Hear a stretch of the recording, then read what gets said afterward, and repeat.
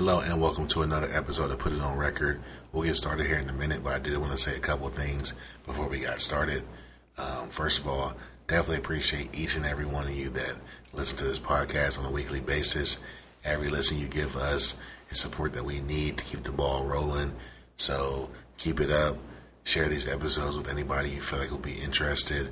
And go to the podcast website and like, review, give us 5 stars. All the love. We definitely appreciate it. Over the last couple of episodes and this episode, we've had a couple of audio difficulties and a couple of technical difficulties. So we appreciate you being patient with us and still listening while we work these out. This is a small operation, but we're figuring it out, as we go. We did make some improvements, so next week and the following week should be a lot better. But once again, we appreciate you listening anyway and tuning in. Let's get into it. Suck my dick!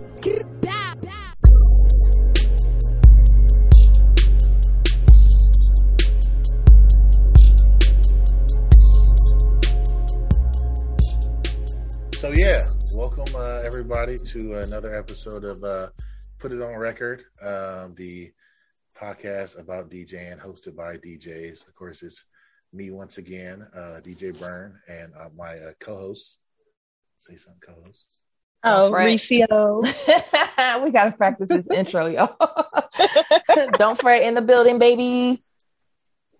Ricio, hello.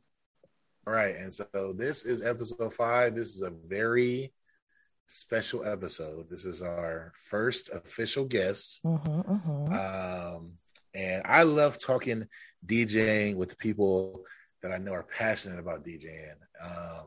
Just about the ins and outs and the struggles and, shared experiences.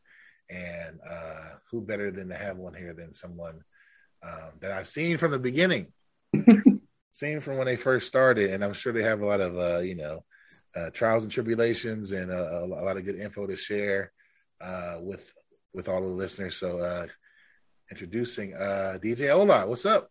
What's up? See, this is my first time too, so I might be a little shy, but what's up, y'all? Welcome. Thank you guys for having me. Now, DJ OHLA is coming live from Los Angeles, so she's 3 hours behind, so she just clocked out.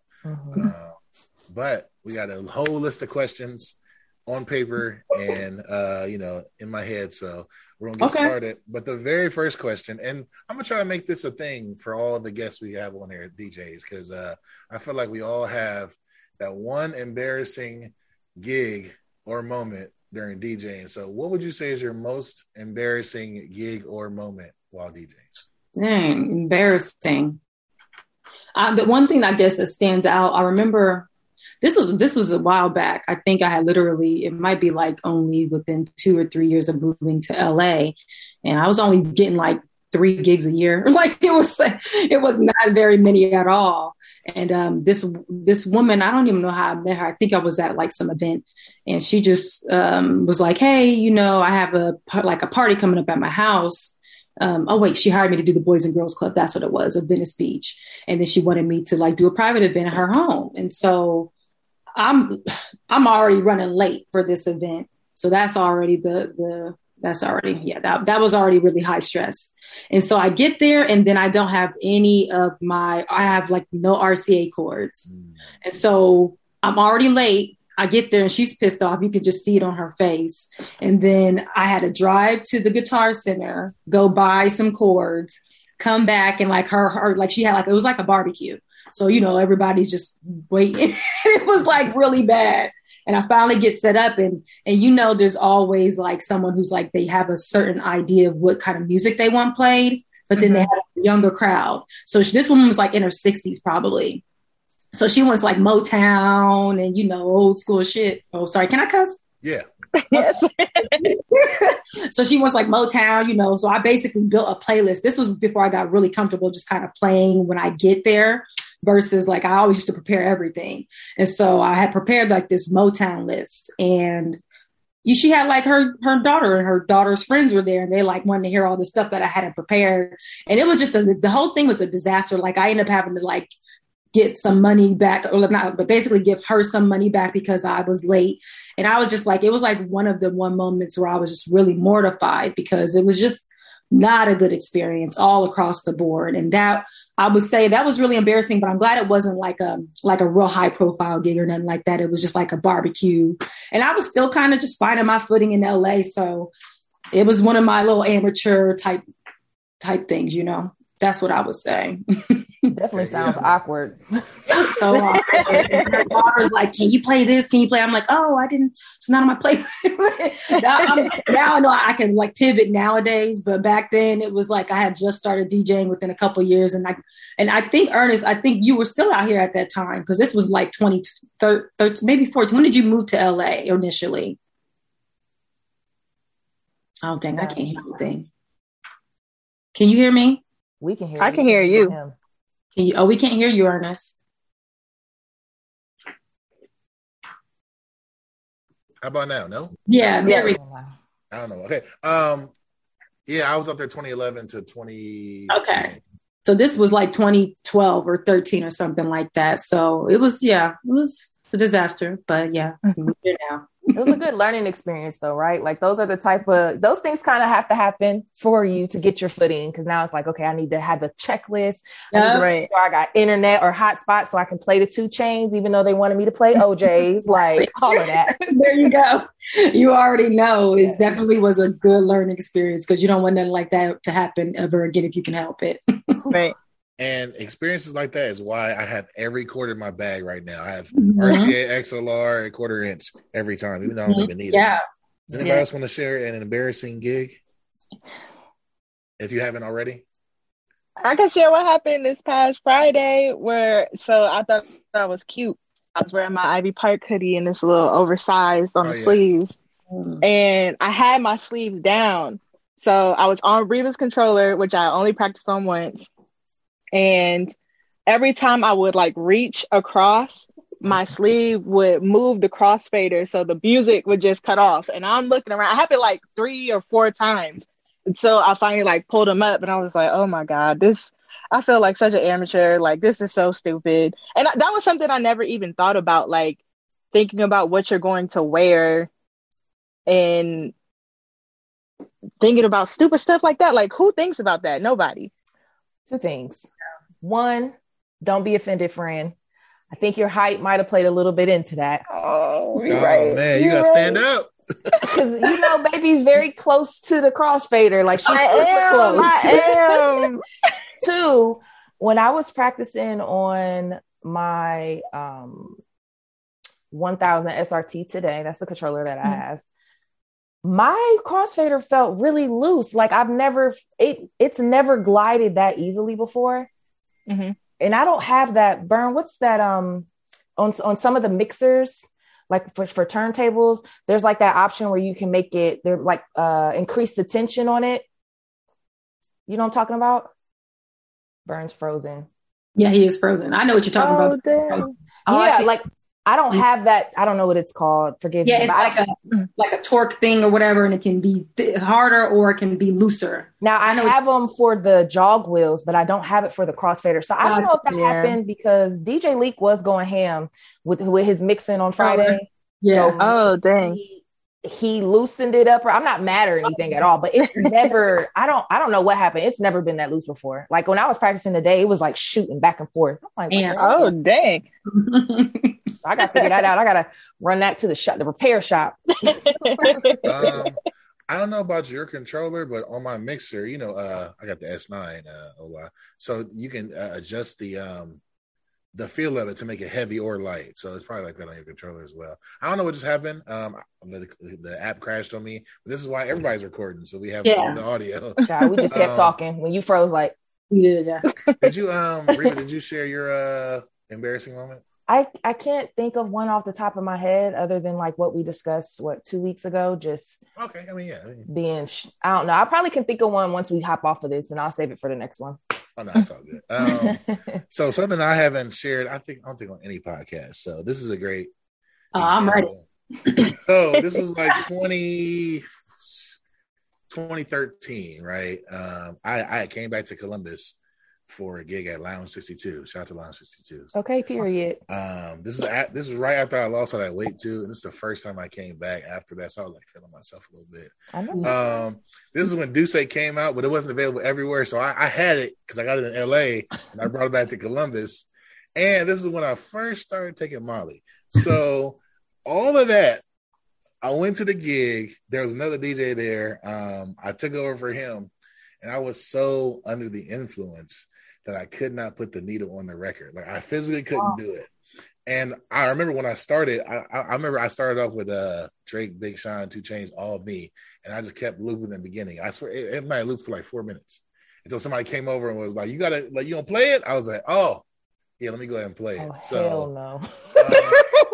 4 minutes though. Oh my God. So I was doing terrible to the point where the DJ that opened for me 30 minutes later came back and like with his laptop out. I already knew what time it was. He was like, "Yep, you already know." He said, "Go ahead and log off for me."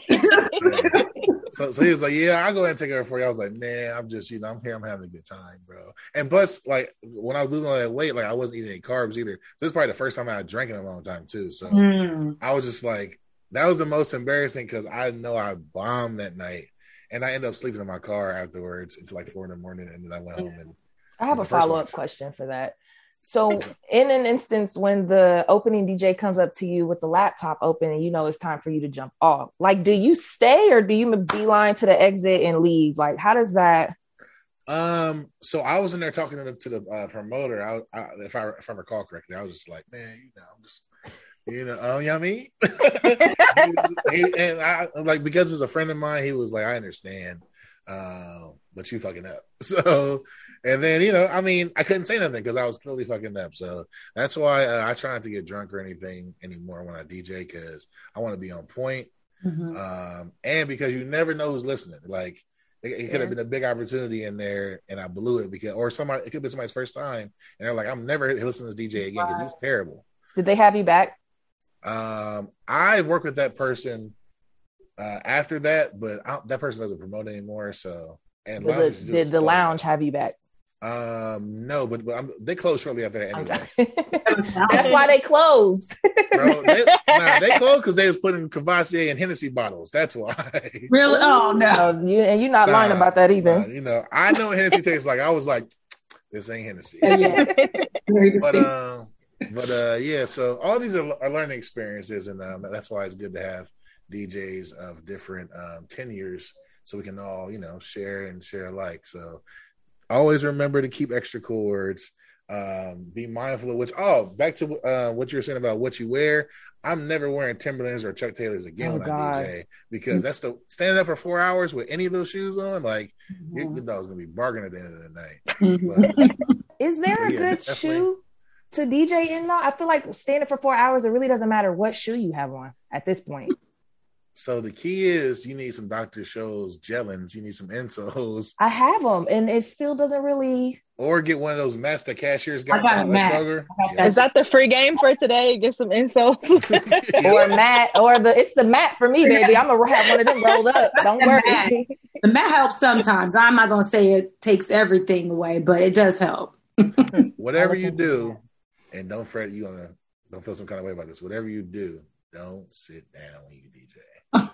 Oh, baby, if it's a seat, baby, I'm gonna pull it up.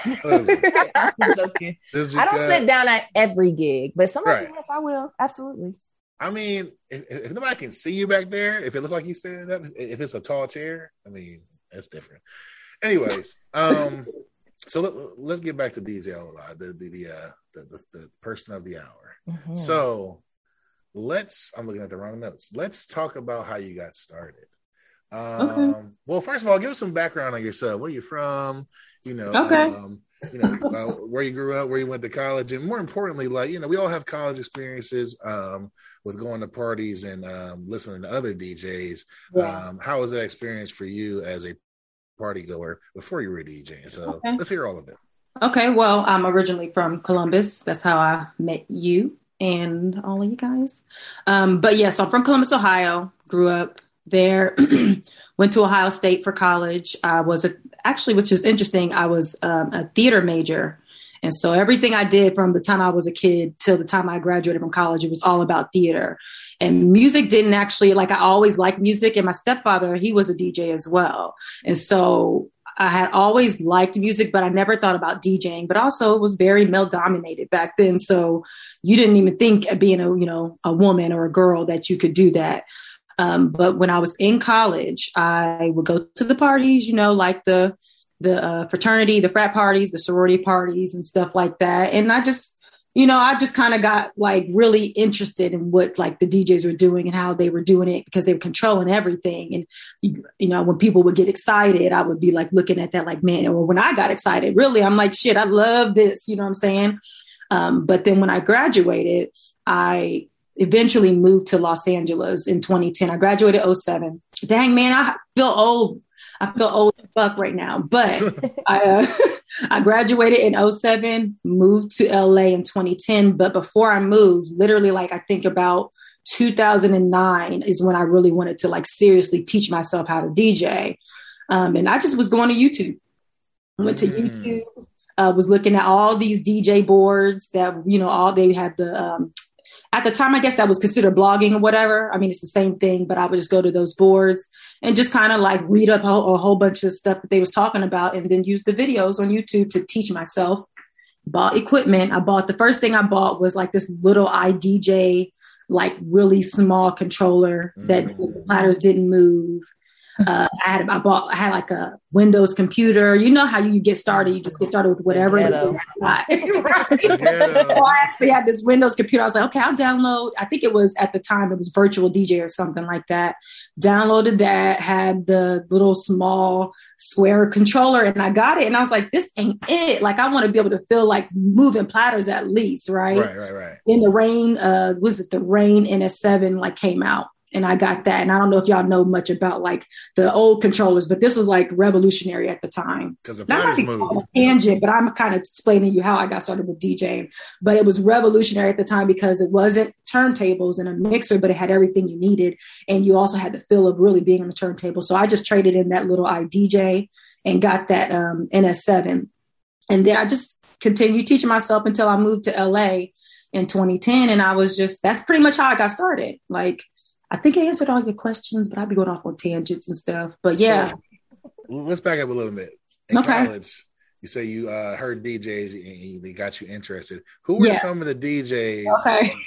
I'm not leading you to say me or anything. I know. But, who are Yes, he is, girl. Who are some of the DJs that you that you would say influenced you or led you to actually starting yourself?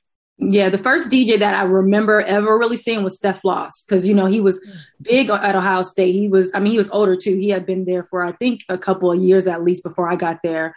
He might have even been a senior when I was a freshman, but I don't quote me on that. But I remember seeing him, and he was like the only DJ that I really saw the most. So when I would go to all the like pro shows and all the, like I said, we was just going to all of the parties that were on campus, and he was always there. And, I kind of, at this point, I think my interest started to be picked or whatever you want to call it. And then I remember DJ Fate was just learning how to DJ. And he actually was, I think I would say, a protege of Steph Floss. Now, I don't know who's going to hear this. So this is just me as a regular party goer. So please, nobody take offense if you see this and think like, what is she talking about? This is just my perspective. So those were the first two ones in terms of being on campus. And I remember after that, that's when it seems like so long ago, and my memory might be failing me, but I remember finding out about you, Ernest, and going to parties. This is, of course, outside. I don't know. I want to say, of course, but it wasn't on campus. It was when I was off campus, like going to parties with my friends, and you were one of the DJs. And I'm trying to remember how we got connected. I feel like I just can't remember. Maybe you can help me out, but I know that the first few DJs would be those two, then you, that I could ever really say that I kind of was like, okay. These are cool. I'm sorry, I don't remember. Yeah, okay, that's okay. I'm glad that it's not just me, because it was a long time ago. I saw that Molly he used to take. Oh no. No, it's just I feel like I saw you in Soul Classics before. I think that was on the first times. Okay, gotcha. It's the first time I saw you. Yeah. Okay.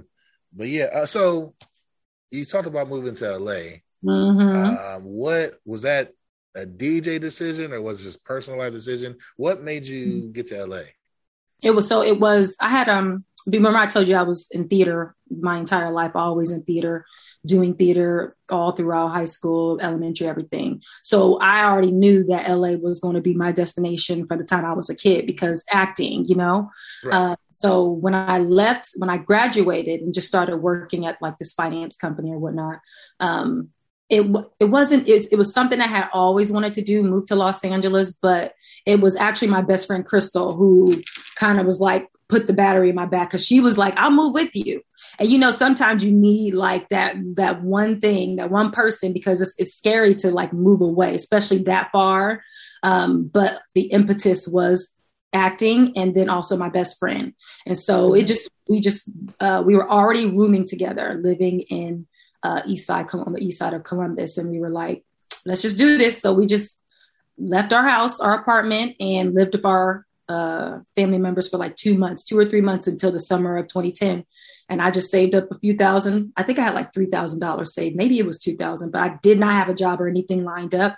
And we just came to LA, and I've been here ever since. But the impetus for that was acting. Yeah. It was initially acting, not even music. Okay.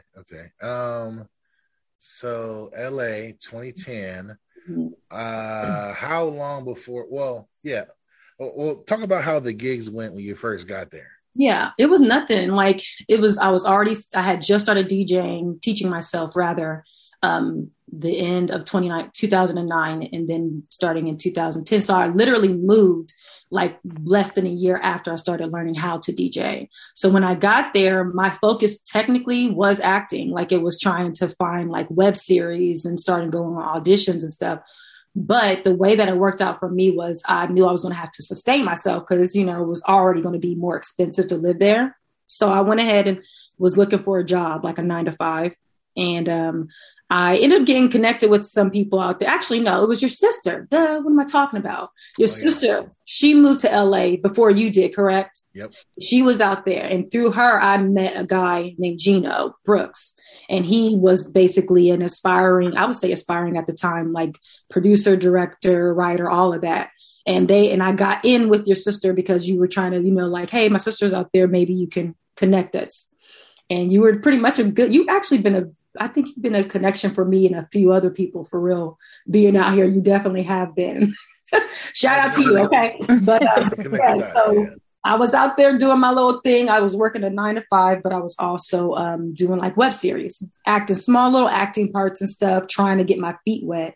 But in that time, I was like still practicing, and it's just the way things are working now. I was like, if I take up DJing more, I know I can continue like working my 9-to-5 and also DJing and making money. And then music just became like it just came to the forefront for real.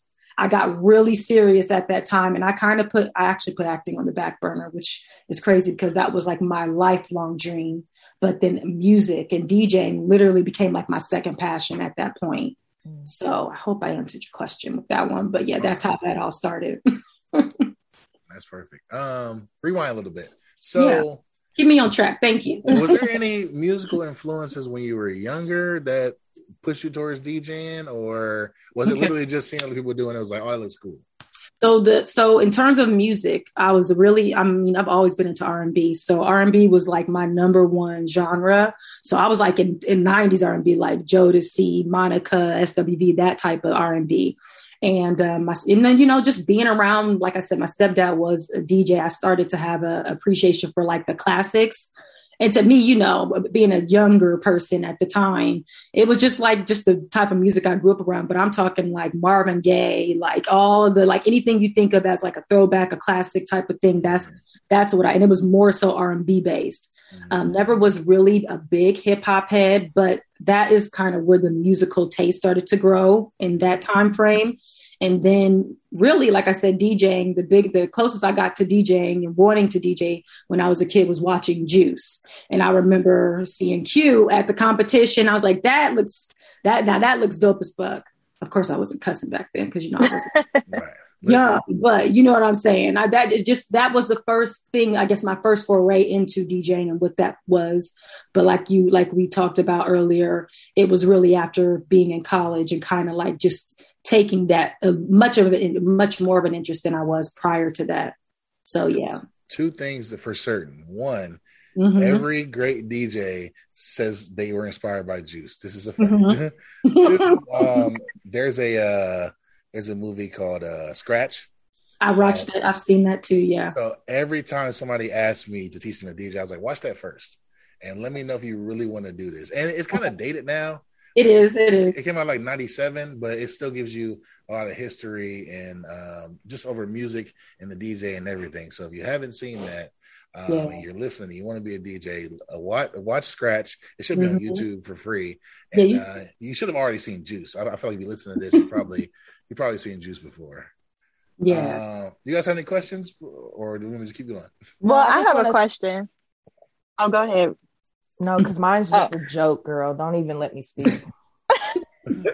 Well, my question was going to be like, how did acting, because you have to audition, how did that help you like put yourself out there as a DJ? Okay. Especially like as a brand new DJ where, you know, you're not coming to LA with a reputation. You're coming as somebody who just started and you're not even from the city. Like, how did you break in?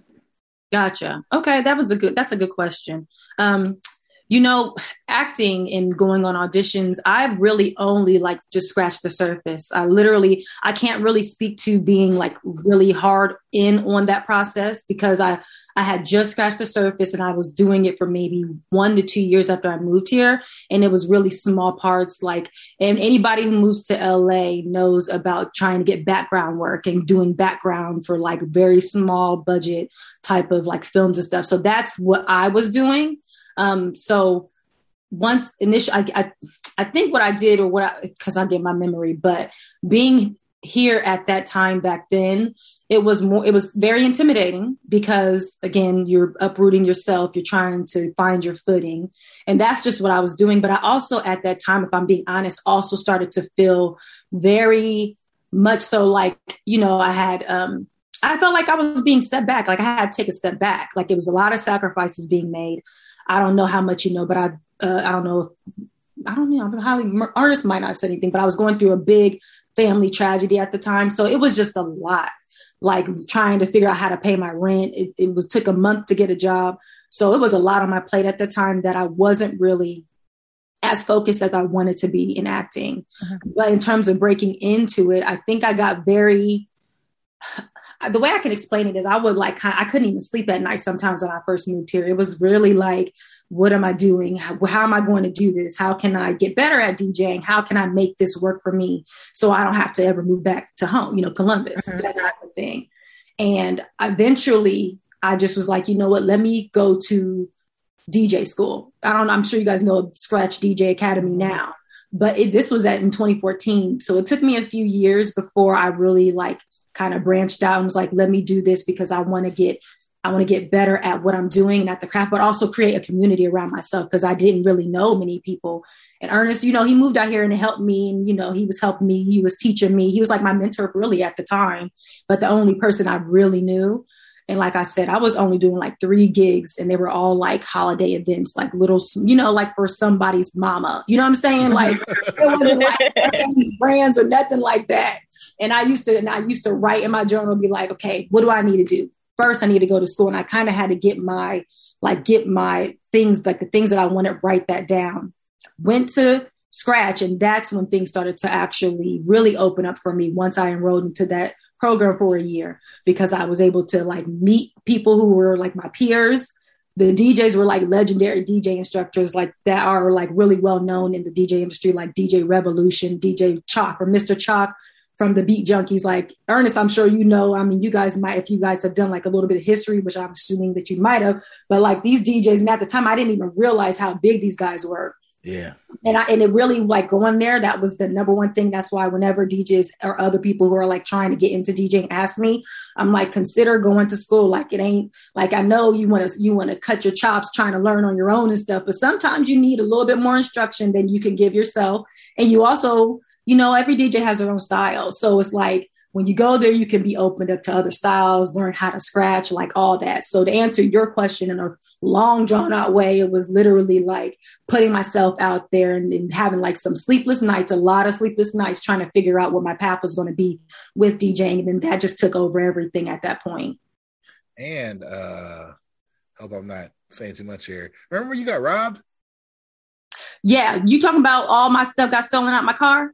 Yeah. Yes, that happened literally. That was only a couple years ago. That literally, oh man, this was, whew, yeah, man, that brings back, people violate you. I cannot, but I can. I have to stop saying I can't. Wait, hold on. I thought it was oh wait, you talking about the first time I got robbed? Shoot. Yeah. Girl, you need to come back home. You need to come back home. Okay. At Gunpoint, right? You're right. I got robbed in Glendale. Yep. So, not more than once, child. Listen, okay, so it was only twice. I don't want people to think that.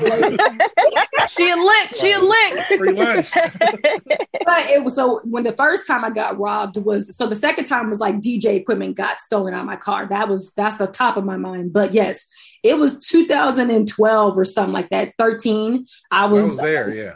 I was working at Bank of America at the time. That was my 9 to 5, my like day job.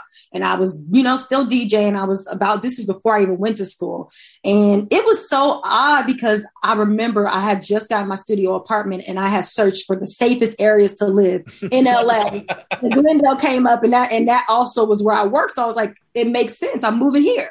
Got my place, my little studio apartment for $750, which, mind you, rent is crazy. I thought that was crazy back then. Y'all should see what rent is right now. But anyway, yes, I got robbed at gunpoint by this man who was just riding down the street on a bicycle. And I was getting home at like 11:30 at night from my best friend's house. She lived in Koreatown. So I'm literally coming home. I saw him riding down the street. I really saw him, and I don't think anything of it because if anybody knows Glendale, it's a high Armenian population in Glendale. And so on my street, sorry, this is someone else. That scared me considering the topic. I'm not going to lie. Number 3. Yes, so long story short, I'm getting home. I was so used to seeing like older Armenian men outside at all hours of night, just like walking. Like people like to walk around, take in like the nature and stuff. So I didn't think anything of it. I get out my car. This man turns around as soon as I get out my car, comes up, like he basically gets off his bike and walks up to me. And I thought he was going to ask me for money, like he was homeless or something and wanted some cash. And so that was my first thought. But the next thing I know, I saw him like fumbling in his like waistband. And then he pulls out this gun and points it at me and was like, give me your bag. And so I had my Michael Kors bag, because y'all know Michael Kors was popping back in that day. Amen. I had my little leather Michael Kors, my prized possession at the time. And then I had a Forever 21 bag with a blender in it. And I had just gotten this blender from my best friend. And I was like, here. So I tried to give him the Forever 21 bag because he said bag. He didn't say purse. You know what I'm saying? So I tried to give him the Forever 21 bag and he was like, no, your other bag. And so I was like, shit, it had my cell phone. It had everything. I handed it to him. He takes my bag and just rides off down the street. And I'm looking at him in the middle of the street, riding off with my purse. He did not take that Forever 21 bag. He did not want that shit. But anyways, yes, I got robbed, Ernest. You reminded me of that the first time. That was a long time. Was it like nighttime? Was the sun still out? Yeah. Oh, you did say it was 11:30. No worries. It was 11:30. So it was late, but it wasn't like 3 a.m. So did you? I'm assuming you never seen him again in the neighborhood. You know what? It's the interesting turn of events on that one. The police came to my house that night because I ran into my apartment, knocked on a neighbor's door, used their phone. The police pop up and they're like, we think we found him. You want to go over here and see him? And so they take me in the back of the car to go see if it's this man. It was not him. And they basically I had to file a police report. And a couple of days later, they came to my job and I had to go downstairs and they had a lineup. And I remember his face and I remembered exactly what he had on and what he looked like. And I pointed him out of a lineup. And I ended up having to go to court and see him in court and point him out and say, this is the man who robbed me. And it was crazy, but he went to jail. He was, I think he was a Mexican immigrant. So he ended up getting deported, if I'm not mistaken, after he got out. So that's how that whole situation went. Cause I'm glad I remember I just was like, I'm never going to forget the way that man looked. Cause that was And you got your phone back too, right? I did. Because what happened was they found my purse and they gave it. I didn't get the purse back for some reason. They found it, but I got my iPhone back. He must have ditched the purse and kept the phone. And he had like my electric bill or something like that. Like he had like some of my mail that was in my purse that night that I had gotten from Crystal, my best friend. But that happened. Yes, it did. Yeah. So a lot of trials and tribulations in LA. Yeah, man. Sure. Man. We're gonna take a quick break though. I want to talk more about Scratch Academy because I got a funny story about that. But we'll take a quick break. We have a reoccurring segment called "Put This On" where we just talk about a song that we find interesting or that we like, something that's people might not know about, and we just share it so people can be put on in the music. So whoever wants to go first. I'm about to put my Apple Music. Burn, you go first because clearly none of us are prepared. I mean.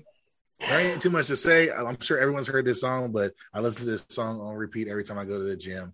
P-Power, Gunna and Drake. Shout out to everybody with the P-Power. But it's a great song. It's a great song about women empowerment, I feel like. Okay. So the song that I play nonstop on Gunna's new album, which I thoroughly enjoy. I feel like every listen it gets better. It's Thought I Was Playing, Gunna featuring 21 Savage. Child, I'll be ready to fight when that song comes on. That sounds fire. The song is super fire. That's funny. I'm gonna go with this song because I don't think we've talked about her yet, but I love her. And that's Doja Cat, and I love Woman by her. And now it's not really like putting y'all on because it's a single now, but I thoroughly enjoy that song, and I think it kind of shows her range. So, listen to that. Okay, for me, this one is always, it's for whatever reason, I'm a DJ, but this one is not an easy question always because I typically keep going back to like the old stuff that I like because I got my playlist that I like. And so, but if we're talking about something that's new. They don't have to be new. Last week, we was talking about Janet Jackson. So whatever you want somebody to listen to. You know what? I'm going to just go with this song. It's a newer one, but it's one of the ones I've been listening to more often than my old stuff. So I'm going to go with Khalid's new song called Scenic Drive, which has Ari Lennox and Smino on it. Oh. And it's, if anything, it's always going to be R&B song coming from me. But that song just sounds good. What I also like about it is that Khalid's like, pop. Like he's, I know he sings and he's like black and all this other stuff. And so you kind of get put into the R&B category typically, but he's definitely top 40. But I think he's like basically he's put that on the back burner and he's gotten back to R&B. Or gotten to R&B with this particular album. That's why I like it better than maybe the stuff that be playing on the radio all the time. So I'm going to go with Scenic Drive by Khalid. Okay. So yeah, that's 4 songs for you to check out. Definitely check those out. Let's get back to the interview though, because when I was in LA, my sister said, "Hey, you should go to the Scratch Academy." I'm like, "What's that?" And she was like, DJ school, blah, blah, blah. And at the time, they only had it, I think, in LA and in New York. There's only 2 of them. I don't know if there's more now, probably. My response was, man, I don't need to go to no academy, learn how to DJ. I'm DJ Burn. You crazy? Had I done that, I'd probably still be in LA right now, though, because like you said earlier, networking is probably great because you know other DJs. And so if there's DJs there, you gain some rapport with them and, you share gigs or do whatever you do. Learning from legendary DJs like DJ Revolution, like these are like God level DJs, not just tenure DJs, but DJs that have went to the mountaintop as far as like production and working with artists and going on tours. And so they definitely have experience they can share with you. But talk to me about, what you take away from the school the most, and how does it help you launch your career? Okay. I think the biggest thing for me, not learning because I had already learned how to DJ, but kind of honing my skills was very important to me. So I learned how to, scratch from Mr. Chalk back in the day. And of course, my scratching is not like anything to write home about, like, but I'm saying I learned the basics, and that actually helps me when like kind of set myself apart sometimes when I'm doing my events.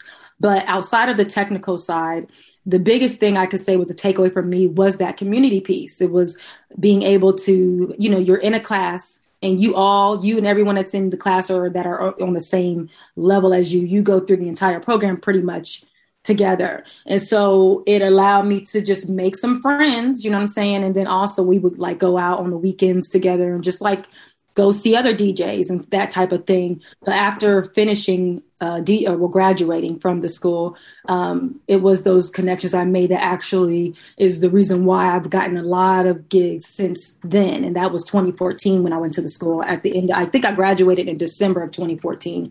And it literally, on New Year's Eve, I had a gig with someone I had met through like a friend of a friend type of thing. And I was DJing at Lowe's Hollywood Hotel for their New Year's Eve thing. That was my first like gig coming out of the school, literally within a couple of weeks after graduating. And then I even got with an agency that I'm still with to this day that came through at the time, her name is DJ Dazzler. And at the time she was like I think she was really like not the director, but like she basically registered all the people for the classes that came in and stuff like that. I don't know what her title was, but through her, I got with my agency, Scratch Events. And that was really like a turning point for me because I started booking like all of these like corporate events and stuff like that. And that kind of just building my resume, basically resume building at that point and just getting gigs here and there. But I was DJing like maybe at least a few times a month starting off that. And that was a lot more than the 3 times a year I was doing when I got there, to the point where now like those particular gigs open me up to people seeing me there, booking me for private events. And then being active on social media and stuff like that also, like everything goes hand in hand, you know what I'm saying? And so the biggest takeaway was just basically making sure I fostered like authentic relationships with people at the school. And those people I still talk to this day, I hang out with, we, meet up and go to events and everything. And then we all barter and throw gigs to each other. And like, that was the biggest piece. And that was the turning point for me in DJing. See, and that's what I wish there was more of that here, but unfortunately people got egos that they didn't earn. So I feel like people can't get along and just like share alike. I mean, there are some people, there's other people that's just like, I don't know, like, that's why I'm glad to be able to share this with Don't Fret and Recia, because I feel like they have the interest and the passion for it, and it's not just something to be cool or whatever.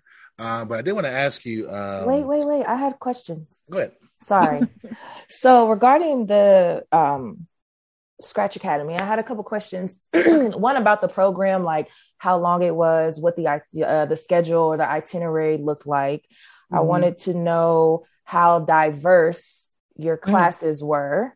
And I also wanted to know, I know you said you made a lot of friends there, but what was the competitive nature like, if any at all, while you were in the program? Okay. Yeah, for sure. So because I had taught myself and I had some level of skill set that I had taught and had learned either from whether Ernest helped me to learn how to phrase and stuff like that. Well, he helped me do more, but phrasing was really important because I remember, he might not even remember, but I remember one time he was like, oh yeah, on this mix, you gotta make sure you count the beats or something coming into the intro so that way you don't cut it off. But all I'm saying is like, I had some mentorship, I had already taught myself through videos. So when I went into the school, I basically tested into a like second level course. And so for me, instead of it being a full like year, because technically it would be a full year in that DJing introduction type of course, or well, really it's like an entire set of courses. I think it took me like 9 months or so. I think I got in there around May of 2014 and I graduated in December. Now my math is not good, but from May to December, that's how long it took me. But typically it would be about a year in that program. And there's other DJ schools out here now because, there's always going to be competition somewhere. And actually Mr. Chalk started his own DJ school called the Beat Junkies Institute of Sound. So I watched them on YouTube. You did? Yes. Yeah. I watched them on YouTube. That place it's amazing. I really love it. I've been a few times just to like go to events and stuff. But yes, just to answer your question, it's about a year. And in terms of like, I'm trying to remember, you said about the people and how diverse it was. It was very diverse, I would say, in terms of ethnicity, nationalities, but not in terms of gender. So there were more, it was definitely still male dominated. And there was only a handful of women who were there learning how to DJ. So, but that's just how the industry has always been. It's usually been like that. And I think around that time, more women are starting to get into DJ. So diversity was not, I mean, they were, you know, it wasn't no fault to anybody there. It was just how things were. In terms of competition with the people that I became like cool with, you know, at that time, I think what I know now is not what I knew then. And so, yeah, you know, you do kind of feel like you have to compete with the other people because, you know, some people might be getting gigs and you'd be like, you know, you're looking at yourself like, okay, I know. And no shade to anybody else, but you know, you might be better than somebody else or whatever. And then it's like, you are getting certain things, but I now go by the what's for me is for me type of thing. You know what I'm saying? It literally is like, nothing that is for me will escape me. And that's the kind of mindset I had to have over the past couple of years for sure. Cause I used to get really hung up on that whole competitive thing or whatnot and just really trying to, you know, but everybody's on their own path. Yeah. So that's what I'll say about that part. And then I think you have one more thing you asked. What was your other question? Unless I answered it for you. You know, I don't remember, girl. I thought that was it. Yeah. Competition, scheduling. Diversity. That was the last thing. It was the schedule. That was it. It was 3. Yeah. It was so the schedule part was, you know, most people have jobs. So if you're signing up for those courses, it literally is like going in the evening after your job. Oh, so I would just like, I think it would be like 2 courses a week, every single week until I finished the entire program. And I would just drive out there after I got off of work. You know, from Orange County all the way to LA, because I was living in Orange County at the time. And I would be there for about 2 hours. It'd be like a 2-hour class. So that's kind of like, just to give you an idea of what type of schedule that was. But yeah, it's not like full-time. It's more so like part-time. For those that don't know, because I know, what's that drive like? See, that's the thing. That drive is crazy. It's literally, on a good day, it might be 45, 50 minutes. And then, you know, on a day when you're in traffic it's about to be like 1.5 hours. It's crazy. But that's how dedicated I was. Like, you know what? I know that I need this. I know I've had all these moments where I just felt like I was kind of like going nowhere. And so that's what it was for me at the time, you know?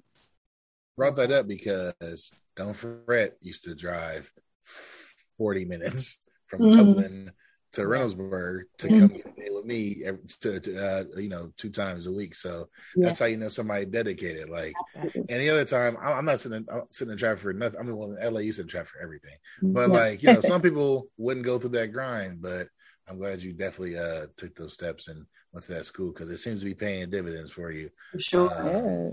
Before I move on, anybody have any questions? Well, I guess like on that note, where are you now? How is it paying off? So it's funny because, you know, it's like when you're in it, you just really aren't, but I feel like looking back on it, that, like I said, was a turning point for me. So that I'm always going to say like, that was the number one thing. But now I'm signed to another agency who just saw and actually this is an all female DJ agency that I'm signed to now called Prism DJs. And literally it's not like, I want to say signed to, because it's not like a record contract or nothing like that, but it is like, you know, you kind of like are picked. And so, or you know, you might be friends of a friend and that type of thing. But Tessa, the founder of the Prism DJs agency, you know, like online on social media, like I'm posting, I'm not the best social media person, to be honest, but I do what I can do.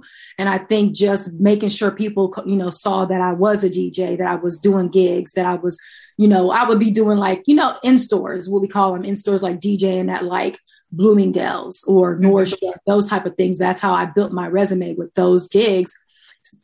And sometimes you get like, you know, some more high profile ones. Like recently I've done like Amazon. I've done like certain things that are considered a little bit more like visibility in terms of like, I call them like more elevated events, but cutting my teeth at those in-store gigs and whatnot was really one of the things. But going back to Prism DJs, that happened by being active on social media, but trying to be as authentic. I mean, just being myself. like she hit me up and was like, hey, I see you also have a 9 to 5, but would it be something you could speak to, that type of thing? Like, because every DJ is not a full-time DJ. It's not easy to make a living being a full-time DJ because, as you guys can see with the pandemic, all that shit was shut down, right? And so I've always kept a job, and I actually was about to leave my job right before the pandemic in 2019. Like, September, that's my time. And then September get here, and for some reason, I just couldn't take that step. And it probably was fear, to be honest. But outside of all that, I'm so grateful that I was able to continue working my 9 to 5, because that's what sustained me through the pandemic thus far. And then last year, things started picking back up. But in terms of where I am now, I think it's just really like being visible on social media. That's a big part. Your connections with the people that you are in your community or other DJs. That's another big part, like those relationships. And I don't even like the word connections. Typically, I like the relationships that you have with other people, where it's not just like you are looking for somebody to like help you, but you guys are like helping each other type of thing. And those are the things that really like got me to where I am now. The connections, like I don't know if people are paying attention or have, or like, I'm a small fry in terms of social media, but I've done premieres for TV shows at this point for like the 20s. Lena Waithe, I've DJ'd her private events. I've done screenings for like those type of things. And that stuff comes from knowing people. Like my girlfriend, she's also a DJ, right? And so she basically had the connection like between her and her friends. They know Lena. And so her being a DJ and me being connected to her helped me to kind of be put in that, and then also people seeing us being a couple. Like, it was a number of things that helped me to get to where I am. But I will say, like, just putting yourself out there, showing that you really take pride in what you do in terms of that, and just being good. Like, number one, you got to be good. Like, you have to be good. And I always tell other people who ask me, like, how to get into DJing and stuff. I always want to say, like, make sure you're doing your research and like really like look at not the old heads. I don't see the old heads, but look at like DJs that came before us, like them, like I said, the ones I listed off.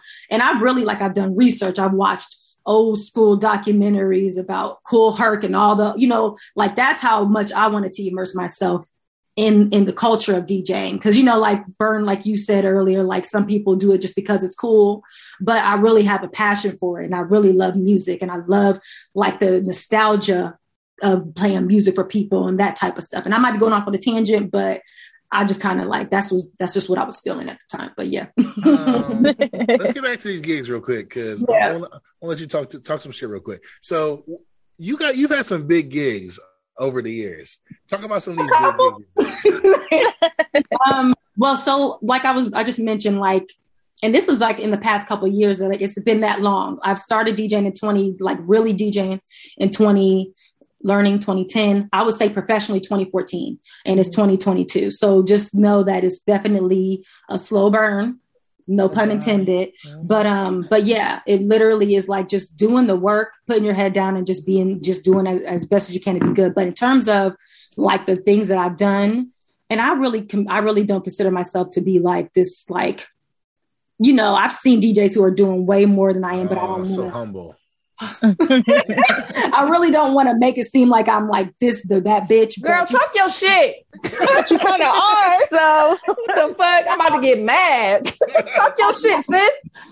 Okay, I mean, I've done like premieres for like Amazon Studios. I've done one of their shows called Transparent. I've DJ for BET a couple of times. Like I said, Lena Waithe really, I mean, like I always say how grateful I am for her, because she really, I'm a part of the LGBTQ plus community. And like, she just looks back to like, and brings up people who are really doing like, you got to be doing your thing. But she really gives a lot of opportunities. And I really appreciate that, because it's put me on to like other things, you know what I'm saying? So I will just stop there, because I don't want to be, but I will say, like I said, I have done some really dope things. I actually one thing I was going to DJ at Coachella right before I was at Coachella, but it was going to be at one of the brands inside of Coachella. So let me say that before the pandemic, I was already booked to DJ there. And of course that got canceled. And what's so crazy is to kind of go back a little bit to what you guys asked about competition. And I will say this. I remember in 2018 that I was kind of tapped to like, hey, you know, would you like to DJ for this brand at Coachella? And I was like, of course. But I was up against other DJs and DJs I know, like personally know, and I've done events with. And another DJ I know got that opportunity. And that was a time that was really hard for me because I was like, and what am I not doing? Like, am I doing something like, what can I do better? Am I not as good as I thought I was? And that person, like, I was happy for that DJ, but I also was like, why am I feeling like this? And I think that was the moment where I kind of had to like start looking at it a different way, because like I said, competition, I'm my only competition. That's how I feel now. What's for me is for me. So just kind of touching back to that because that was mentioned earlier. But yeah, so, I mean, I think I forgot my point, but anyway, I hope I answered your question. That you're that girl. That was the point. Oh, you're that girl. You guys are sweet. I appreciate it. So what's your goals? Oh, you know, if this pandemic wasn't happening, I feel like it would have been like I feel like my years would have been not my year, because, you know, everybody's like, this is about to be my year. But I feel like I would be, you know, doing some things. But now that we are kind of stunted by something that happened that we had no control over. 2022, actually 2021 was pretty busy. So this year, my goal is really to just continue building off of what I was doing in 2022, 21. But I also want to do more. I want to be going to like Art Basel and DJing events out there. I want to be doing like BET Awards, like things. Like I know DJs who DJ at the Oscars. Like those are the things that I aspire to be able to do those type of events and be able to.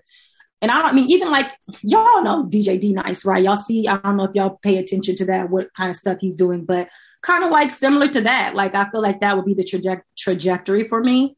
And also that being full-time and not having to like work a 9 to 5. Like, I really want to make this a full-time thing.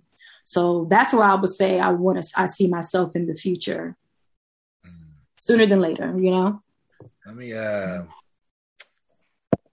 tell you how good me and her used to work together. So back when we had no money, we used to share a sound system. I had one speaker, she had the other one. So whenever one person had a gig, we come pick it up.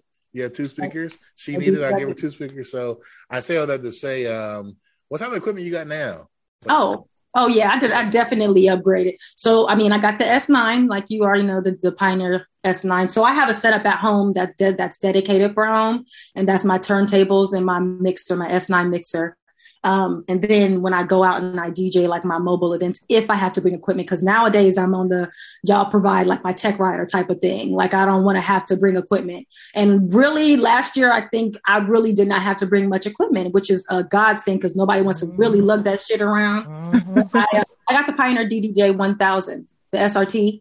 So the one that you were talking about earlier, Don't Fret, I got that one because that one is just, I just felt like that was the best one for me. And it's also got everything you need and it's not so heavy. And I literally just bring that on my mobile gigs. When it comes to sound, I have QSCs. I still got them old Behringers in my closet that I've been trying to sell on Facebook Marketplace forever. But you got 2, right? Yeah, I got 2 of them. Okay, 2. I just want to make sure you talking all that shit. You got 2 now. I bought another one because when he was out of here, I was like, shit, I got to fucking buy my own. So I got 2 in the closet I've been trying to sell forever. But now I've gotten the QSCs because I like the sound better. And plus it's considered like one of the better ones. There's other brands out there. But I got QSCs. Nah. But when you invest back into yourself as a DJ, literally, you know how people book you and think you're going to just be showing up and DJing, you don't do nothing else. Girl, no, I have equipment. I've got top of the line stuff. I got my Twitch set up, like everything. I paid for a whole new laptop. Like you got to think about those things when you pricing yourself out, because especially with being a woman, I feel like I'm not going to talk for every woman, but I lowball myself because I'm like, talking about money is not really my favorite thing, but I'm trying to get over that because like I know I'm worth it. Like I've paid my dues. I've been in this thing for over 10 years now. Like I had to change that mindset, but yeah, that's my equipment that I have that I currently use right now. Brought up a great topic and I'm gonna let y'all talk about it. Talk about being a female woman DJ and how that is an advantage or a disadvantage in certain situations? For me, I've had friends who have like, I don't want to say horror stories, but I have other like I'll call them DJ friends, because some people are like DJ friends and then, you got your really good group of friends. But some of my DJ friends have talked about like just being like, not, I'm gonna say disrespected at clubs. Like I personally, clubs are not my bread and butter. Like I do corporate, I do brands, like that's where I really kind of do my thing.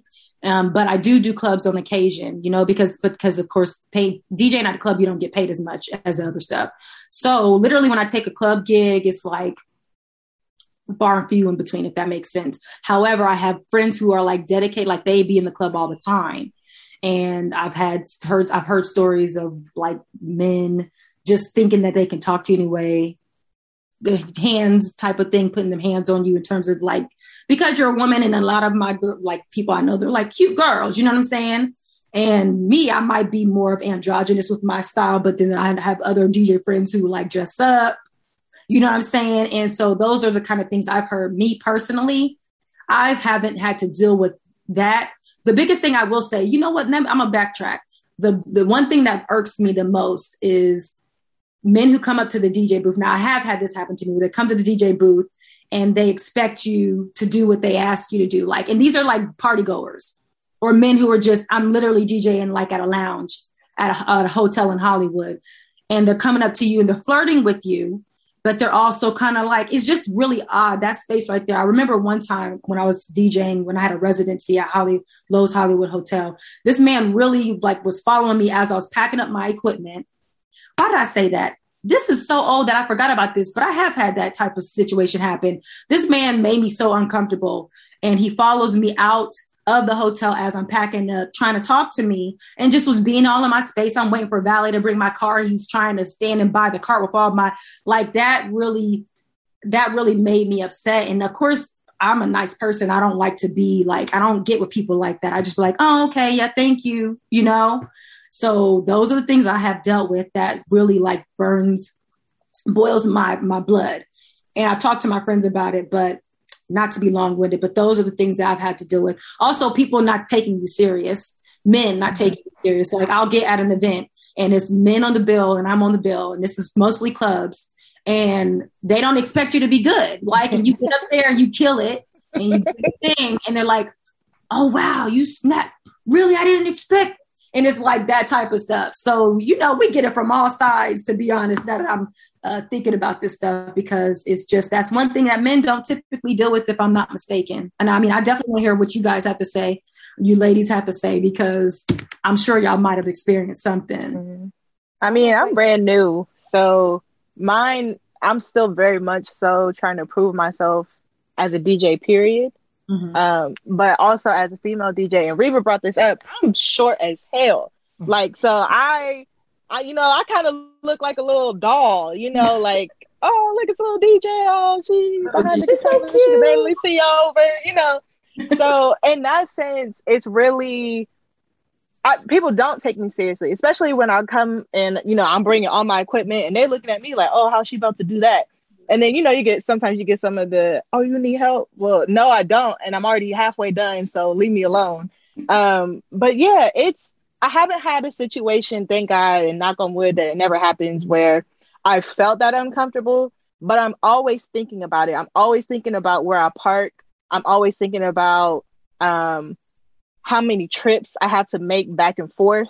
If I'm bringing my own equipment, I'm thinking about what time I got to leave, all of that, because anything can happen. And as a woman, there's another target on your back. But when you're put on like that type of platform, for whatever reason, it attracts the crazies. And it is terrifying and frustrating. But like I said, I haven't had that situation yet, and I pray that it never happens. But I'm also grateful for Burn in that aspect, because he understands that. And he understands that as a man and as a DJ mentor, like, he can kind of intervene in some of those situations and, like, back people up, or just kind of give guidance in that way. of beware of what could happen, beware of being taken advantage of, whether it's, pricing or what they're asking you to do, and those types of situations safety wise as well. So appreciative for that. And I hope that nothing happens, but I'm very aware. I mean, you guys, ladies rather, have pretty much hit all the main points. Persistent men and women. It's actually the girls more that be in my space asking me for songs, and like not moving, getting attitudes, threatening to leave. Girl, bye. Like I'm not the door. I don't give a damn. I'm in R&B right now. I'm not switching to Gucci. I'm sorry. Like you're at the wrong spot, sis. I'm sorry. No, but like you said, like the guys don't take you serious. It's like, oh, because there are a lot of, I don't want to talk down on other women that DJ, so I don't know a way to say this.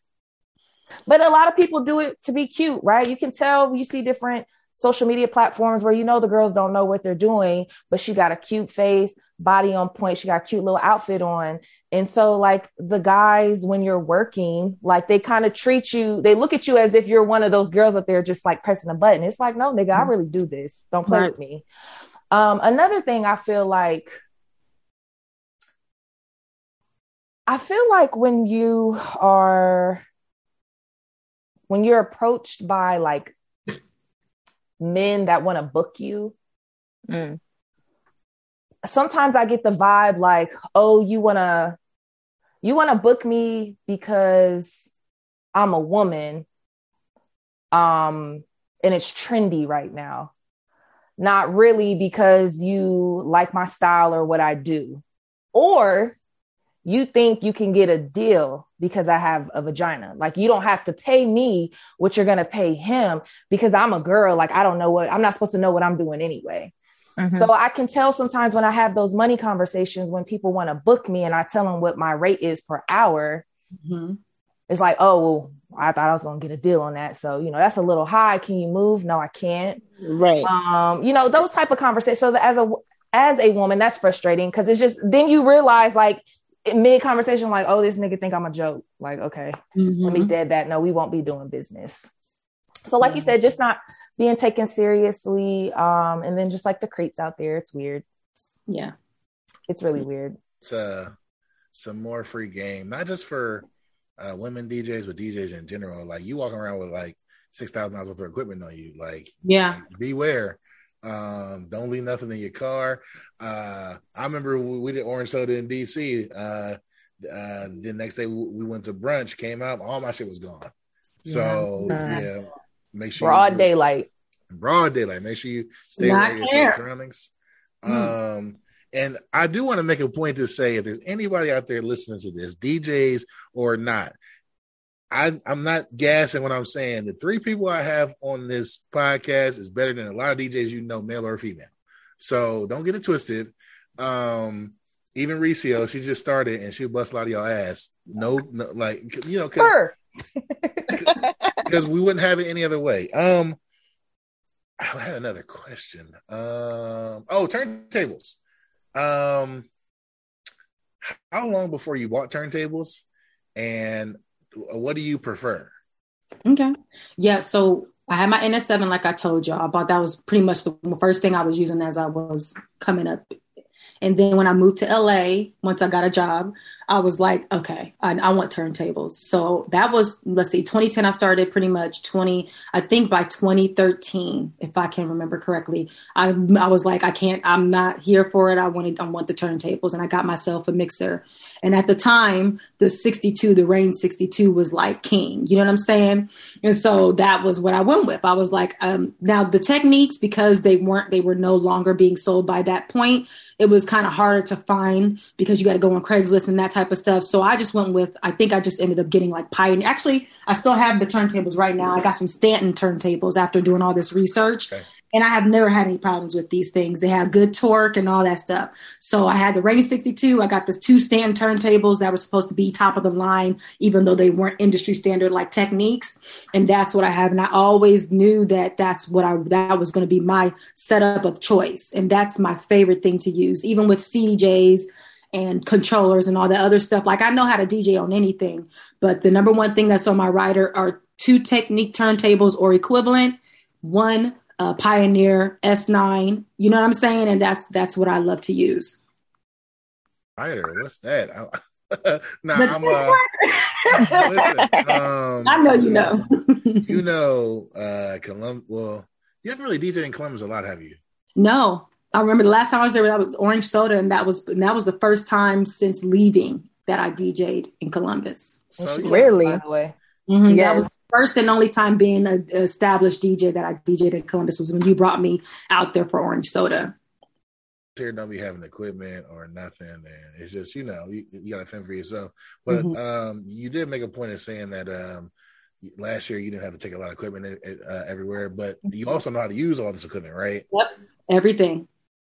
Is there pick it up, everything? When's the last time you got in front of some setup and didn't know what you were doing? Like as far as buttons, I think whatever. it was definitely CDJs. And I had gotten a residency prior to the pandemic. So what was the pandemic is 2020. So I was DJing a residency at this spot called Beaches WeHo in West Hollywood. And it was a gay club. And they only have CDJs and that old ass Nexus, Pioneer Nexus with, like the setup wasn't the most like current. And that was the one time that was the last time that. So I would say 2019 was when I got in front of some CDJs consistently. Cause sometimes you have a one-off and another DJ's there, they can help you. But I was there by myself at that point. And that's when I was like, okay, I have to learn how to do this because I don't ever want to have to go somewhere and not know what to do. But nowadays the CDJs and new setups, like it's real easy. It's like almost plug and play like the controller. But before with those older setups, it's not the same. Girl, I had to use some CDJs a month ago, and it was awful. Really? We're not talking about it again. We spent an episode talking about it already. But as soon as you said it, I was like, yes, it's that. You know how, so it was 2 CDJs and S9. So you know how on CDJs, when you use the actual CD, if you don't start it over. I know what you're talking about. The CD will run out on you. It had my anxiety on 100 because I was scared that I was I hated it. I didn't like it. Yeah, you got to loop. I had to learn that you have to loop it because I actually that's how I found out I DJ'd this deep house set at a club, EDM club in Hollywood. And this was when I was still in school. And the girls had to show me like, no, you need to loop it. So you do this and you do that. And I'm like, okay, this is what I'm going to do every time. Because I remember my friend, she had that same issue. She was DJing Brunch to Bomb.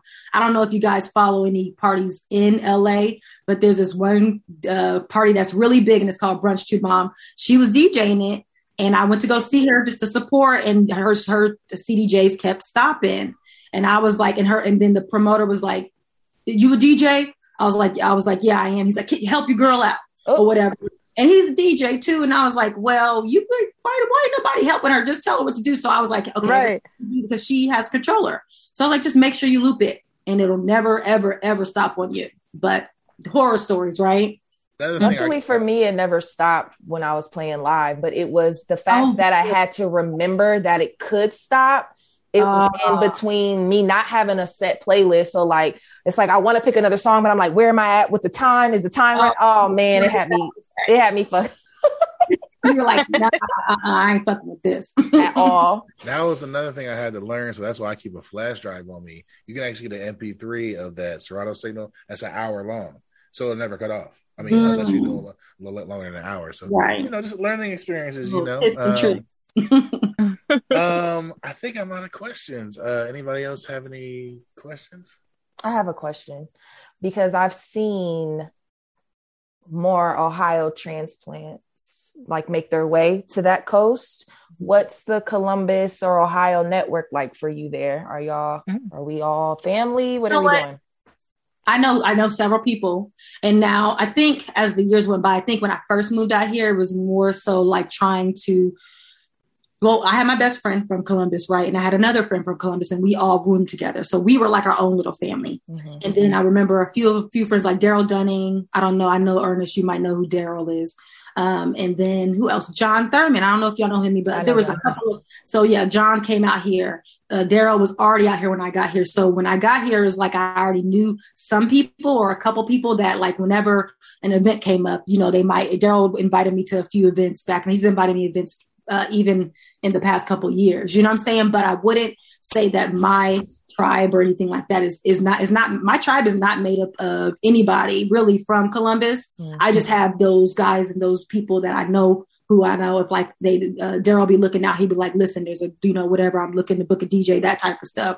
But for me, no, that wasn't my experience overall, but I do know other people who are like all from Columbus who do hang out. So it's based on what it is that works for you. I'm also not, I have a very close knit group of friends that I kind of like stick to, if that makes sense. So yeah. You don't have like a Ohio DJ Connect little group or anything like that out there? No, not at all. Like it's so crazy because you're right. There are quite a few people out here, but I think everybody's chasing their dreams. Like some are acting. Some people are like just in even a professional setting. For me, that hasn't been like a Ohio connection, like tight knit connection, if that makes sense. It's just like, I think at first, like I said, when I first moved here, that was more so the thing, but not as much as I've been here for it'll be 12 years. Yeah. So you kind of find your, groove and things like that with the people that you chill with on a regular basis. Interesting. Yeah. Alexis? Brian, you're muted again. Am I muted? There you are. Now you can hear you. No, I was going to say something. I forgot what it. Oh, and talk about the pandemic taking things from us. I had a gig in LA set up, right? Because we were supposed to go to Vegas. Remember, Don't Fret? And it was the day before, and we didn't end up going. So I'm still trying to, I'm trying to work some things out. I got some things in, I feel like with what I know now, especially knowing how to, use social media, know how to do marketing, know how to market myself. I feel like I could really do damage, but I got a little bit more responsibilities now these days. So, and she ain't having it. So, maybe you gotta convince her. Only way I'm gonna convince her is with a 6-figure check. That's what I'm about to say. You better show her that check, baby. She'd be like, well, you know what? That's what it's taking to live out here nowadays. It's kind of crazy, really. I'm looking for a new apartment. Actually, I'm on the market for a new apartment, and the rent is ridiculous. So I get why she's like, listen, you better have something before we move out there because it's crazy. Cost of living. Let's talk about that real quick, just because I don't think people know the scope of like how much. I don't think. Well, first of all, I don't think people in Columbus know how good they have it, because you can just go to any call center and get a job. You go out there, everybody has a degree. So, and everybody has all the jobs. So if you're not trying to do sales or you're not trying to buzz tables, you're probably not going to find a job. Really? Like everybody's out there chasing their dream. So you got to think like, you can't just walk in. Like I can go to Discover right now, put an application and get a job probably next week. But unless you're doing sales, those opportunities ain't like that out there because everybody's there. Like it's overpopulated. And when I was there, me and my sister, God bless my sister. Because if she moved from Chicago to LA before I moved out there, so if she would have stayed in Chicago, I'd have moved to Chicago. So I moved to LA. We were staying in in a studio apartment that's like, it was like an exaggerated living room. It was $800 a month, and then we moved to a 1-bedroom that was $1,150. By the time I left, it was $1,350. I don't know how much it is now. It's probably like $1,800 now. Shit, probably more than that. So talk about mainly the financial strain of living in LA, but also the benefits of living in LA. Yeah, that's a good question, a good thing, because it's like to be out here, you have to really want to be here, because a lot of like in terms of like whatever it is that you're chasing, whatever your dream or goals are, like yes, we know that LA, California, like there's a lot of perks in terms of like opportunities and being close to the beach, and the weather is almost always nice. It almost never rains, but it does rain. People really be thinking it don't rain, but it does. However, those are the perks right there, like that, being able to do, I could go to Palm Springs and be there in like an hour and a half and have like a little desert retreat or Joshua Tree and go like just be by myself. You know what I'm saying? And I can also go like to San Diego, which is beautiful. Like I love being able to I love San Diego. I don't know if I would live there because I want to be close to LA, but it's a beautiful place. And I like that. But in terms of living, listen, so, okay, I'm going to actually just throw out some numbers. When I first moved here, we were living in a two-bedroom, it was a 2-bedroom, 2-bathroom. And at the time in 2010, that was about we paid like $1,500. That was a deal. It was for that 2-bedroom, $1,500, 2010, which is 12 years later now. I have an apartment. I actually moved to Long Beach because it is a little bit cheaper and it puts me in between my job and my gigs in LA. And so we actually got a steal, to be honest. We have a 2-bedroom, 2-bathroom, 2-car garage, washer and dryer, central AC. It came with all stainless steel appliances. Now, the thing is, the reason why I'm naming all this off is because when you're looking for an apartment out here, you might not get a refrigerator. You might not get AC. AC is not commonplace. You might not get a parking spot. Oh, shared bathroom too. Shared bathroom, shared shower. It's crazy. It's so crazy. It's nothing compared to living in Columbus. And so when we found this place, it was $2,100, and that was a steal. Right. I know people living in houses that they don't even pay $2,100 in Columbus, right? Homes that they own. Right. You know what I'm saying? And now I'm looking for a 1-bedroom because I'm moving back to LA in the next month.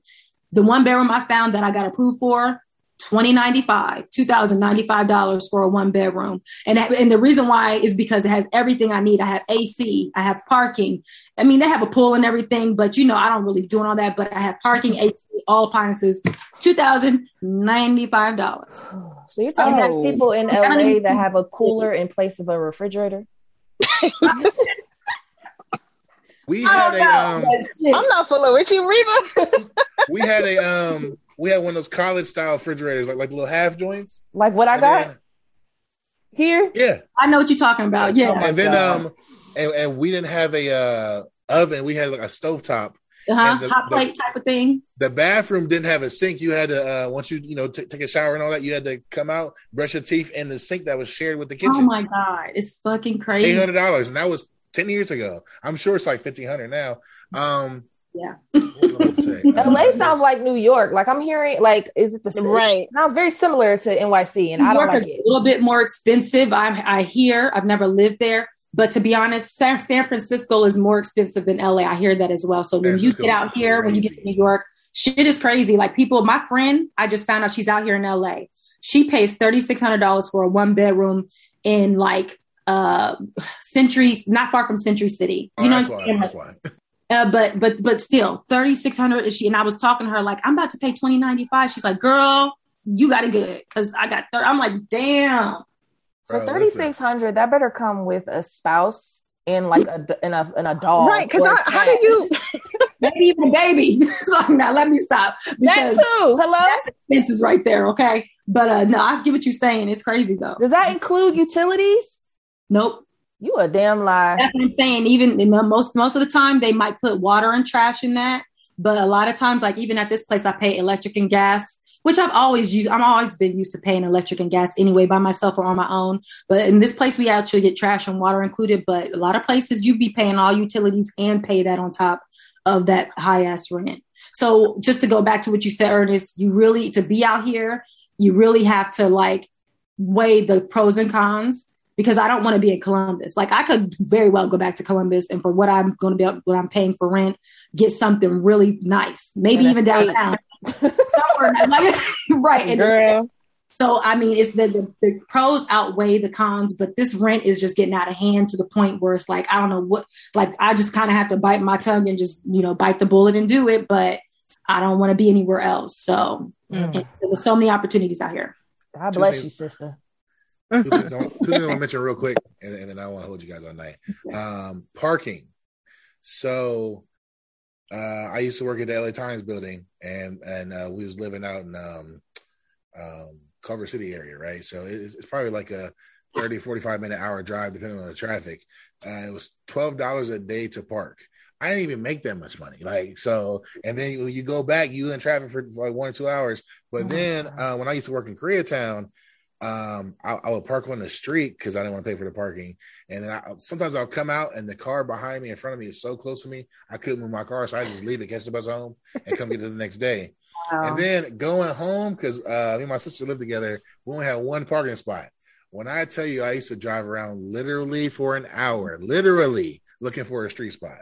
And sometimes I had to park. I parked so far away, I might as well stay at work. Like literally walking 5 blocks back to the apartment. I'm like, if somebody steal my car, I have no idea because I'm nowhere near it. So paying for parking, like these be times I got so used to parking. Like I used to go to Walmart and just park in the back because there's no parking up front. So you just find the first spot you find and then just walk everywhere. And public transportation sucks because you be on the bus with somebody on your chest and on your back because it'd be so packed on the bus. Yeah. Oh, bro. At least in New York, you can ride the train or whatever. I guess you don't really have to have a car. You need a car in LA. And they're going to hit you with that small tax too for no reason. Like, it's how much you need to register your car out here? My car, $400.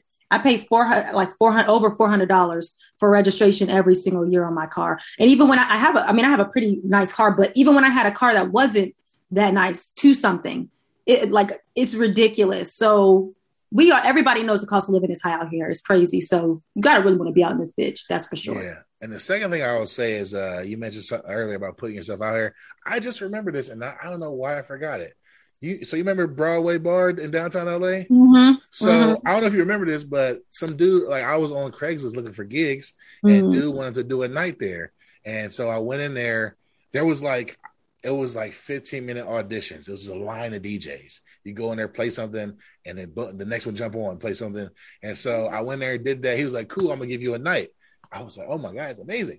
So I made flyers. It was like a Wednesday night. I went downtown LA, passing out flyers, putting on cars, just like guerrilla marketing. And so the one night I was in there, I don't even know if it was hip hop or I don't remember what it was, but I actually had my own night at this bar, which was later used in movies and it got more popular. But nobody came. Nobody. And so the deal was to get a receipt for the bar. He gave me like $20. He was like, yeah, so we can try this again later if you want. I'm like, oh, all right. He never called me again. But just the idea of like, I had to go out there, find a gig, contact some guy. Before I started DJing, I don't know if y'all know this. I don't know. Y'all probably don't know this at all. I used to be real shy. Like I couldn't talk to people. I couldn't look people in their face when I talked to them. I was super shy, but DJing and working at call centers made me like a better communicator. So just going out there in a city I don't know nobody, talking to some dude I don't know, and put my talents out there, and then trying to promote a night and hoping people will show up, and then the embarrassment of having nobody show up, and then just still going at it because that might have been a missed opportunity or a bad opportunity, but like that's what you got to do to basically get an opportunity. You can't just sit back like you can here and just wait for somebody to call you, because there's 1,000 DJs, 1,000 photographers, 1,000 producers out there. So you got to go out there and make it happen. So that was definitely a good learning experience for me though, because I'm telling you, like making the flyers and passing them out, like walking around downtown LA for 2 hours, just for nobody to show up. I feel so bad for you. I know. I mean, I wasn't. I mean, like when I say nobody was there, it was like maybe like 5-6 people. Okay. So somebody was there. Somebody came because I thought it was completely empty. Oh, but like it was like my friends. Like yeah, my sister was saying the party, the turnout wasn't the way not like these orange soda parties y'all be having. You know what I'm saying? Orange soda, that's a different story. But oh God, we're gonna be on tour soon, so we'll definitely come out to LA and see what's up. But anybody else have any other questions before we wrap it up? No, but Burn, if Bree heard anything you said about LA, y'all for damn sure ain't moving out there. She probably got her ear up against the door like, nope. Right. Nah, but I definitely want to say, first of all, I'm proud of you because I've seen the growth. I'm glad you stuck with it. I know a lot of people that was in LA when I was there, and they're people from LA that don't live there no more because they got up out of there, and you still there grinding. So I hope, like you said, whatever opportunity ain't for you, it ain't for you. But if it's for you, I hope you get it in abundance and you take a full advantage of it. And hopefully I can make my way out there. Yes. No, but definitely appreciate you being on. Let everybody know how they can reach you on social media. For sure. I appreciate you guys just saying that first because, it's my first time doing a podcast and I'm just like, someone's interested in what my experience of. So I really appreciate you guys for having me on tonight. You can locate me. What am I locate? What am I talking about? You can find me on social media. Most of them are, just go to Instagram. I'm sorry. I don't really do Twitter. I don't do any of the other stuff. So go to Instagram. It's at DJ OHLA, at DJ OHLA. Oh, and, real quick, not to cut you off. This is a question I have to ask every DJ when they come on here. Mm-hmm. Where'd you get your name from? And what was your original name? Because I feel like there was every DJ, including me. This wasn't the first name we picked. Gotcha. So my name, DJ OHLA. I first started with Xtina because my real name is Christina. And that was what I was using for a little while. But then I was like, I don't know if I like that. Plus, there's Christina Aguilera. I feel like she goes by Xtina sometimes. So then I was going to do K Michelle because my name is Christina Michelle. And I was like, then there's K Michelle's ass, the singer. And I know she ain't a DJ, but still. And then I was just sitting at home one day after I moved out here and I was like, okay, OH. So Ohio, LA, Los Angeles. And I know, and somebody tried to be a stickler and was like, but Ohio is a state and Los Angeles is a city. Right. And I was like, I don't care. OHLA. And I was just like, I'm going to just say Ola. And that's just where that came from. So DJ Ola came from that. Yeah. Chef's kiss. On another episode, we'll go over the brainstorming sessions that me and Don't Fred had and Ricio, because we was trying for a long time with them names. But I don't know. We never talked about mine, but we're not doing that today. Yeah. I don't know. My name is actually no. DJ Burns is what I started with. Oh, Burn, really? Okay. Burn, earn. It rhymes. Oh, that's where that came from. Okay. That's yeah. People think my name is Bernard for some reason. I don't know why. But yeah. It makes sense. Make sure you follow her on Instagram. And if you're in LA listening to this, check her out whenever she's out and about. I didn't know that whole DJing at a shop thing was a thing until I didn't really notice it until I was in Vegas and every hair salon had a DJ in there. Yeah. I'm like, this is crazy, but people got to get gigs. Yeah, so that's like, you can really get gigs anywhere nowadays. Like it's so many people. Music is just king, right? You want to have that ambiance. People want that live performance of a DJ. But yeah, I definitely appreciate you being on this. Much luck to you. And that is episode 5 of Put It On Record, and we will see you guys next week. Bye guys. Bye. Bye.